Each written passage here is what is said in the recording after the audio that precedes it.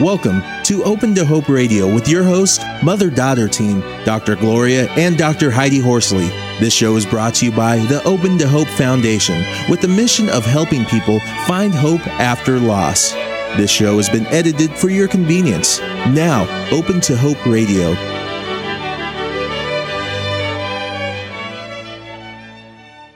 Our first guest today is Janette Fennell, and our topic is From Trauma to Social Advocacy. Janette Fennell used her traumatic experience of being locked in a car trunk at gunpoint to get a federal regulation passed for an internal trunk release. She then went on to found Kids and Cars, dedicated to eliminate the practice of leaving unattended children in cars. Welcome to the show, Janette. Well, thank you so much for having me. It's great to have you on the show, Janette. We were talking a little bit before we started the show, and this experience you had, I'm from San Francisco, happened right in our city, right? Absolutely. My husband and I, and, you know, it's interesting because we're almost at the anniversary of this event. It happened on Halloween weekend. And how many years ago? It happened in 1995. Mm-hmm. So we're going on 13 years. Uh-huh.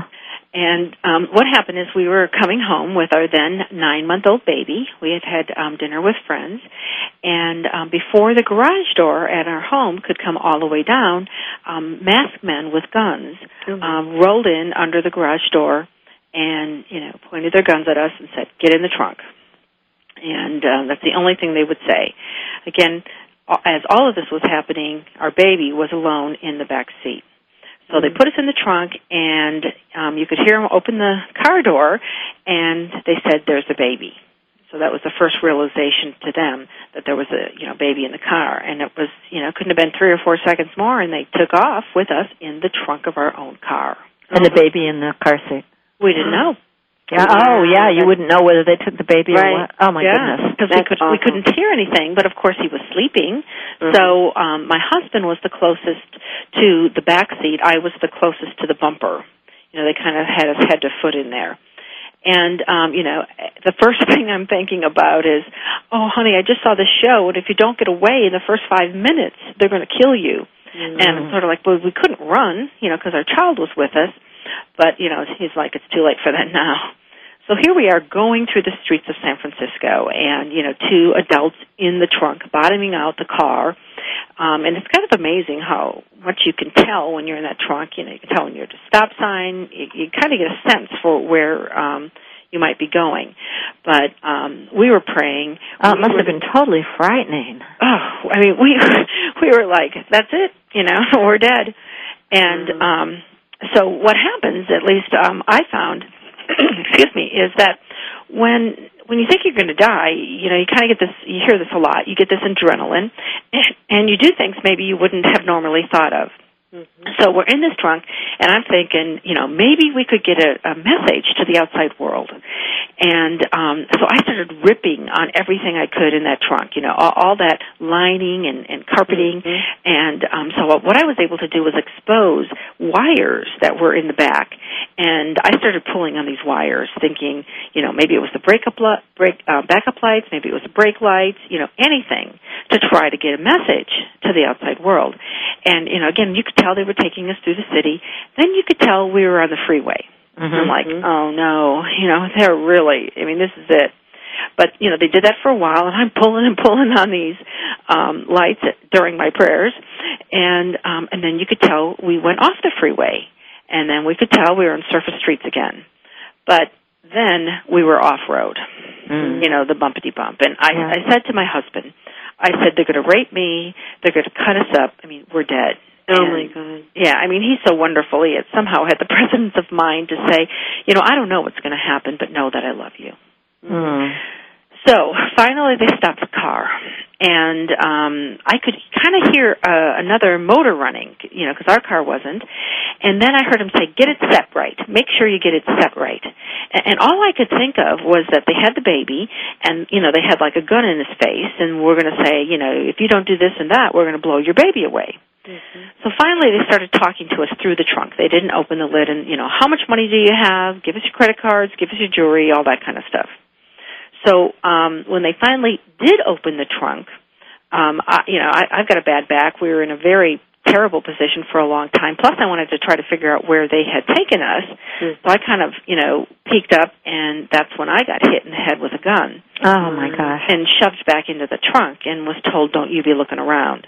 So obviously I didn't do that anymore. But, they proceeded to take all our money and, just like crazy things. Like I said, do you want my necklace? They said, yes. And they said to my husband, do you have a necklace on? And he goes, no. And, of course, they take their gun and, separate his shirt to make sure he doesn't have a necklace, just kind of creepy things like that. So they took all of our money, all of our jewelry, and then kept asking us, what's the PIN number for your ATM? What's the PIN number? So we gave them that information. The last thing they said to us is, if this isn't the right PIN number, we're going to come back and kill you.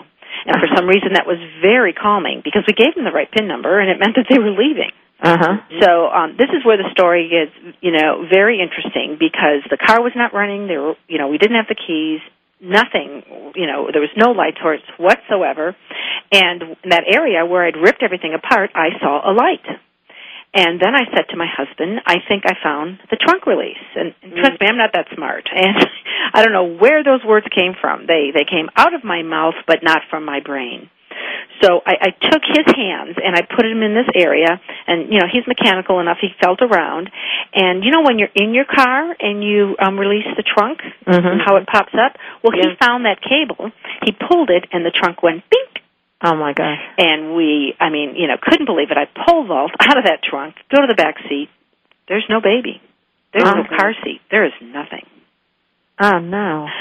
And, all I could think was that, it's, again, funny how your mind works, but you think, they're going to sell my baby for $30,000.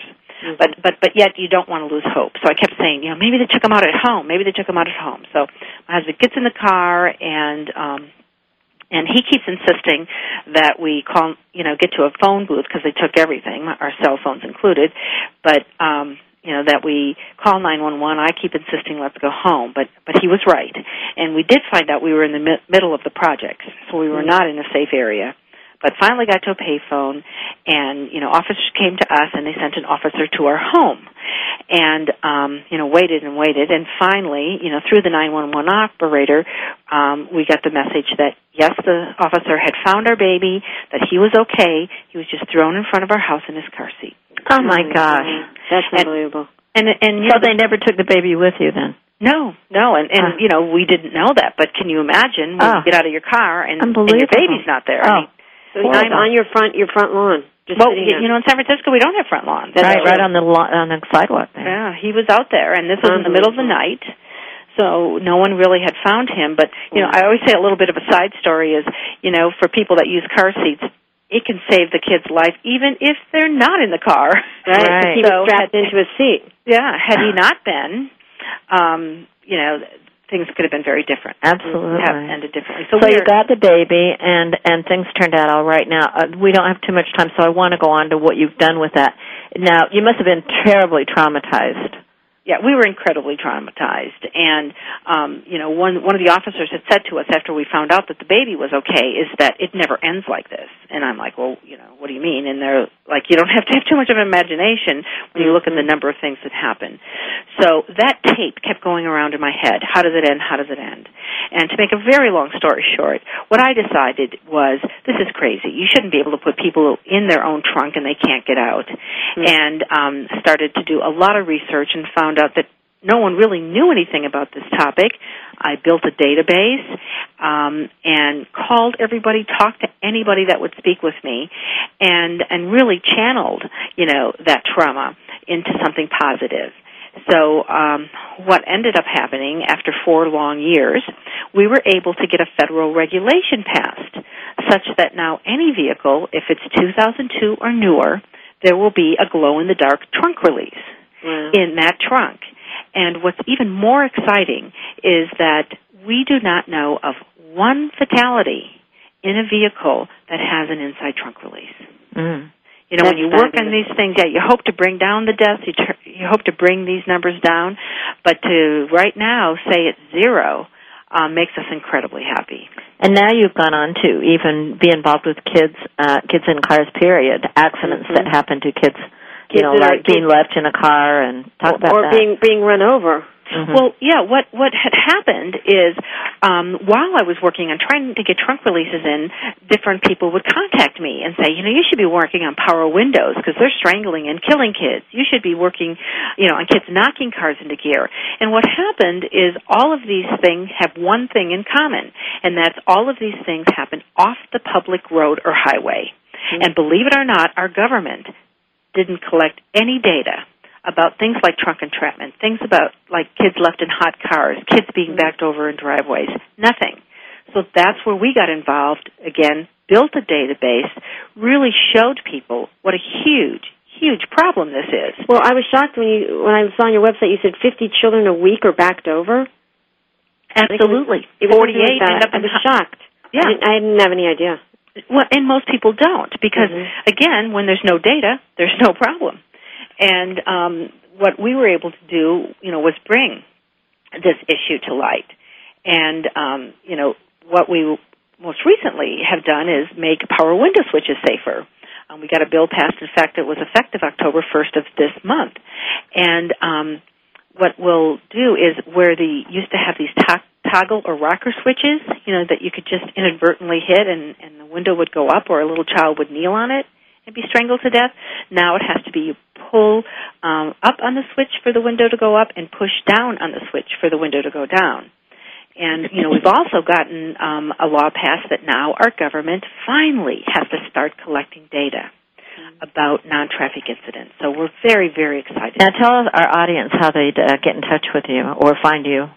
Well, we have a website, which is www.kidscars.org. So Kids and Cars. Kidsandcars.org. And, the situations we deal with, when you feel like the worst thing that ever could happen in the world is the death of a child. I mean, I just don't think it gets worse than that, except for the parents we work with. Now, these are parents, wonderful parents, who couldn't see their child and backed over and killed them, or inadvertently, thought the child was dropped off at daycare, but wasn't, and they die of hyperthermia. So suddenly, the people who love them the most are now responsible for their deaths. And that's a burden that's just incredible to bear. So if you're out there, first of all, we want to say you're not alone. If this has happened to you, there are people who understand, who care, and, who want to help you. Now, what kinds of things do you do with these parents? Well, it does help them feel like they're not so alone. Absolutely. They feel like this is they're the only parents that this has ever happened to. So in some cases, we hook them up with other parents that have had similar situations. But I can tell you the bill that we got passed would never have happened without all of our survivor advocates. I mean, we had these wonderful families after this trauma come to Washington, D.C., bring pictures of their child who had died, and talk to our legislators and let them know about how prevalent this is and how, by passing this law, it will save children's lives. Heidi and I always say, don't we, Heidi, that one of the first steps towards healing is just being able to do, as you move along, if this has happened to you in the first year or whatever, the person you should be taking care of is yourself for sure. But when you feel, and some people feel earlier that they can reach out a little bit, but don't you think that's kind of the first step, Heidi? Is to take care of yourself? Is to take care of yourself, but in kind of the healing process is reaching out.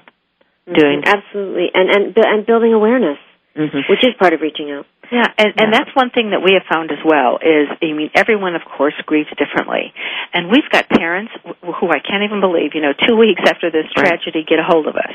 And we always respect people's privacy, so we would never contact someone, until it's been a year or so.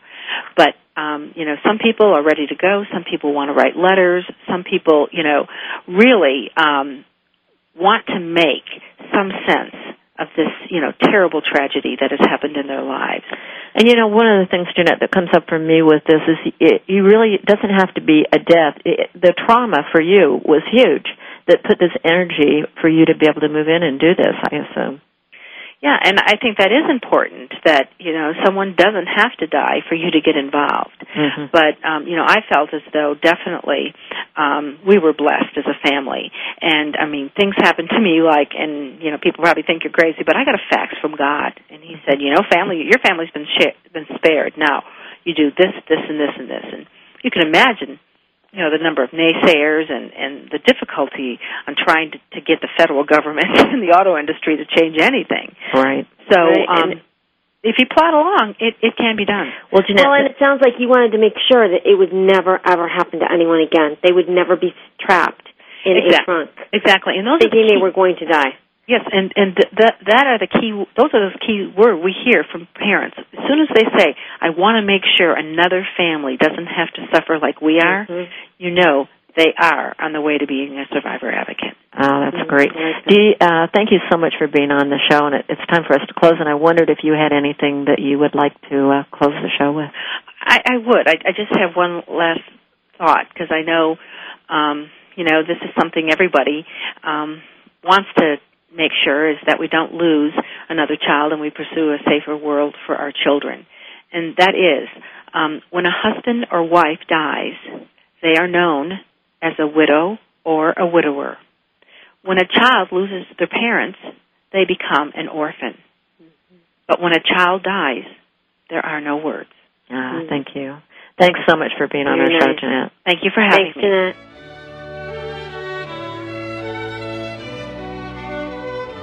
You have been listening to Open to Hope Radio. You can sign up for our newsletter, Facebook, and Twitter on our homepage at opentohope.com.